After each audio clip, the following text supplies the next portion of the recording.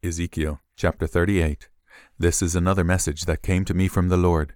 Son of man, turn and face Gog of the land of Magog, the prince who rules over the nations of Meshech and Tubal, and prophesy against him. Give him this message from the sovereign Lord. Gog, I am your enemy. I will turn you around and put hooks in your jaws to lead you out with your whole army, your horses and charioteers in full armor, and a great horde armed with shields and swords.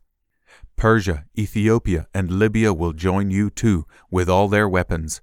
Gomer and all its armies will also join you, along with the armies of Beth Togarmah from the distant north and many others. Get ready, be prepared. Keep all the armies around you mobilized and take command of them. A long time from now you will be called into action. In the distant future you will swoop down on the land of Israel, which will be enjoying peace after recovering from war and after its people have returned from many lands to the mountains of Israel. You and all your allies, a vast and awesome army, will roll down on them like a storm and cover the land like a cloud. This is what the sovereign Lord says. At that time evil thoughts will come to your mind, and you will devise a wicked scheme. You will say, Israel is an unprotected land filled with unwalled villages. I will march against her and destroy these people who live in such confidence. I will go to those formerly desolate cities that are now filled with people who have returned from exile in many nations. I will capture vast amounts of plunder, for the people are rich with livestock and other possessions now. They think the whole world revolves around them. But Sheba and Dedan and the merchants of Tarshish will ask, Do you really think the armies you have gathered can rob them of silver and gold? Do you think you can drive away their livestock and seize their goods and carry off plunder? Therefore, Son of man, prophesy against Gog. Give him this message from the sovereign Lord. When my people are living in peace in their land, then you will rouse yourself.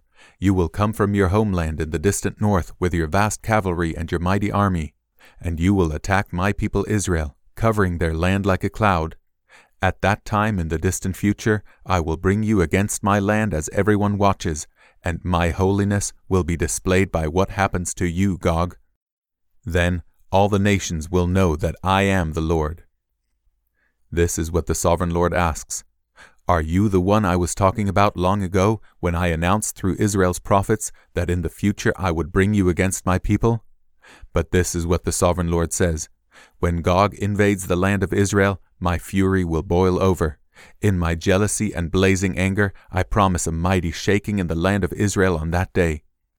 All living things, the fish in the sea, the birds of the sky, the animals of the field, the small animals that scurry along the ground, and all the people on earth will quake in terror at my presence. Mountains will be thrown down, cliffs will crumble, walls will fall to the earth. I will summon the sword against you on all the hills of Israel, says the sovereign Lord. Your men will turn their swords against each other. I will punish you and your armies with disease and bloodshed. I will send torrential rain, hailstones, fire, and burning sulfur. In this way I will show my greatness and holiness, and I will make myself known to all the nations of the world. Then they will know that I am the Lord.